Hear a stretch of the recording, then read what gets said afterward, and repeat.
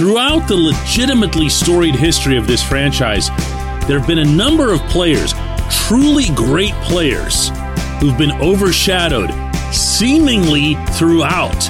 One of them, of course, is Kris Letang, but he's gotten double the overshadow. Good morning to you. Good Monday morning. I'm Dejan Kovacevic of DK Pittsburgh Sports. This is Daily Shot of Penguins. It comes your way bright and early every weekday if you're into football and or baseball. I also offer daily shots of Steelers and Pirates that I hope you'll check out. Rookie camp is September 15, so it's not very far away. We are not very far away from actual hockey, but in the interim, might as well just keep right on talking hockey.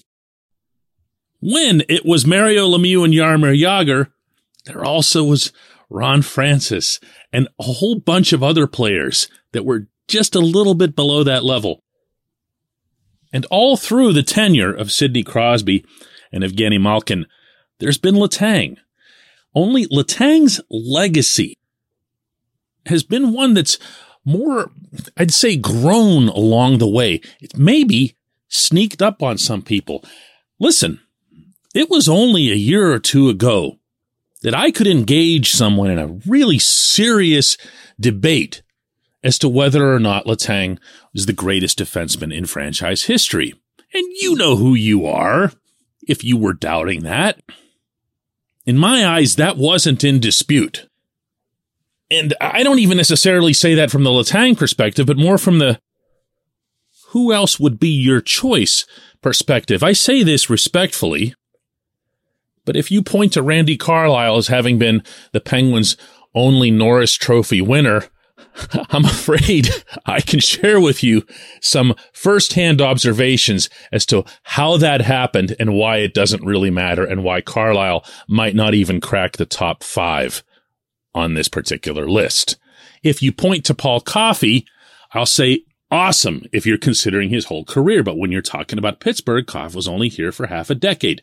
I can point to Larry Murphy and say the exact same thing. And if you want to cite Ulf Samuelsson, Darius Kasparaitis, these are guys who had literal impacts, but wouldn't be anybody that you'd consider. If you want to go back to the 70s and come up with Dave Burrows, you can do that. But Dave Burrows wasn't somebody who was considered even really a top 10 defenseman in the league at the time. And he, too, didn't have anywhere near Letang's staying power, again, even a year or two ago when this subject was taboo. It isn't anymore. Have you noticed that? Have you noticed that nobody really dumps on this idea? Letang is the greatest defenseman in franchise history, beyond anyone's ability to attempt to manufacture a discussion on it. What I wonder about is where his legacy will be seen once everything's done. Because let's remember, he's now signed into age 40. This portion of Daily Shot of Penguins is brought to you by the good people at the Greater Pittsburgh Community Food Bank, where they're committed to providing food for all of our neighbors in need across Western Pennsylvania. They, in turn, need your help. Find out how $1 can be turned into 5 full meals for those in need. Visit pittsburghfoodbank.org. In 941 regular season NHL games, and of course that means that Letang will be participating in his 1,000th this coming season, health willing, he's got 650 points. That's pretty significant. For a defenseman, that would actually be pretty significant for a forward in most cases. He has been a tremendous performer, a reliable and consistent producer, and oh, by the way, a 3-time Stanley Cup champion. And those numbers in Pittsburgh still have ample opportunity, theoretically half a decade, to continue growing. Where will he end up by the time it's done? When you get into honors, this is a little bit of it's both sticky and fun to talk about. The Penguins, for anybody who doesn't know, only have 2 retired numbers. Those are 66 and 21, Mario Lemieux and the late Michel Briere. killed tragically after his rookie year in the early 70s. Those two will, of course, be joined by Jagr. Lemieux himself has said so, as well as Crosby and Malkin. Do you put Letang in that category? Well, be careful how you answer, because there's a long way to go yet. That's the part where this gets interesting. Could you imagine another defenseman coming along, or even a forward, and wearing 58 after Letang had been here for 20 years and has cemented himself beyond belief to be the best at his position ever in Pittsburgh? How about a statue or a mini statue? For those of you who've been around the continent and seen how teams recognize their own great players, it isn't always some massive epic statue like the Mario one that's on Center Avenue splitting the two Islanders. Sometimes it's a group of mini statues or a collection or a plaza. I've seen a lot of that. In Montreal, for example, where they have obviously endless riches of great players who've passed through there, they decide, in lieu of having one massive one for Rocket Richard, Guy Lafleur, Jean Beliveau, and so forth, that they have a plaza. It's just to the left of the main entrance of the Bell Center. It's outdoors and people pass through it and they read the various, plaques and so forth.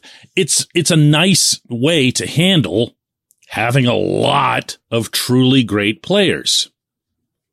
Is Letang worthy of something like that? Oh, heck yeah. Should he get one, like Mario's or like the one that Sid will have? Probably not. And then there's the Hall of Fame. This is where I think the greatest challenge comes in trying to project where he'll go, because the funny thing about Letang's career is that he's been so consistent and so regularly considered among the top 10, 15 at worst defensemen in the league, but he's never been a Norris Trophy guy. Fair or not, there's always been this pack of 3, 4, 5 guys ahead of him in any given year, and others, like, say, for example, Adam Fox with the Rangers, will just vault over him as if he wasn't ever there. I'm not 100% sure that that's fair or unfair, so I'm not going to get into all that, but the bottom line is, to get into the Hall, really, you should be considered among the top 2, 3, or ideally 1 best players at your position for at least a year, and that hasn't happened for Letang. So I don't know about the Hall. I'm actually kind of skeptical on that front. Anyway, great player. I don't mean to say anything at all that's even remotely negative. Just throwing this out there for dialogue. When we come back, J1Q.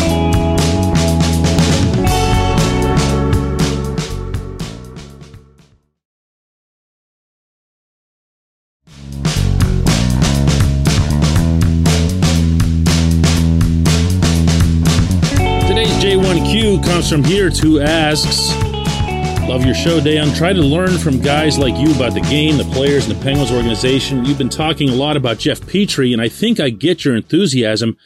But what specific lines or maybe players are going to benefit the most from his skill set? Will be the possession game of the first 2 lines, or feeding speedy players like Kasperi Kapanen for breaks?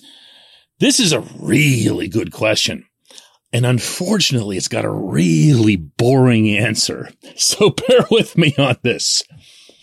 The person/people who most covet the defenseman singular who can make the quick breakout pass, one and done, boom, there they go, is none other than Sidney Crosby. And if you want to graft onto that, Jake Gensel and Brian Rust. Sid will, in particular, go a little bit nuts if he has to come back deep in the zone to carry it out himself, because he will, in fact, do that when he gets frustrated. And I know you're trying to picture what Sid looks like when he's frustrated, because he doesn't show it on the ice, certainly not as it relates to his teammates.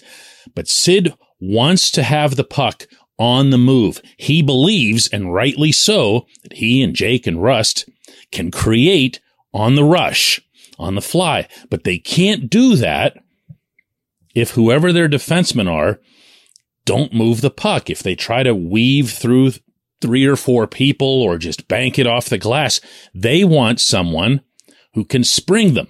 This is a Sid thing. I'm not trying to make a controversy out of it or anything close to that, but this is a Sid thing. I can promise you, and I'm going to check and find out when they do make it to Pittsburgh, that Sid would be a fan of Petry's style of play in large part because of this singular trait. If you go back to this past season and do some intensive analysis, whether it's analytics-based, whether it's video-based, whether it's both, you will find that the Penguins more often than not became stunted when they were on the rink and didn't have Letang out there. People ask a lot of times if Letang doesn't get a point or whatever in a game, like, what makes him so great? What is it that he's doing? This is it. This is it. This is the value. And if you think about Letang, regardless of which partner he's out there with, he's still the one that's the most relied upon for 5-on-5 offense. Now, if Petry can do this, even if he's not out on the rink with Sid, and remember that, this isn't the old Soviet system. It's very hard to put 5 players out at the same time in the modern NHL. But if you have Petry out there with the second forward line, hey, guess what that might help? Right. The Evgeny Malkin line, which has not produced much 5-on-5 unless he's out there on some rare occasion with wingers who can finish. Now they would have someone back there who can spring them. Now, Gino actually does like coming back into the defensive zone and bringing the puck up himself, but that's just his personality. That's how he revs himself up. That's how he gets his game going. Plus, Gino just likes having the puck. But make no mistake, this is an area that Ron Hextall, Brian Burke, and I'm sure the coaching staff as well, identified, and I believe correctly so, as an area where the Penguins need to improve, and they went and they got their guy. This is why I keep saying, if you want to look at Petry's cap hit or his age, you're going to be missing the point. They're trying to win with this group, and the best way for this group to produce is if they've got the puck on their sticks while they're moving. I appreciate the question. I appreciate everyone listening to Daily Shot of Penguins. We'll do another one of these tomorrow.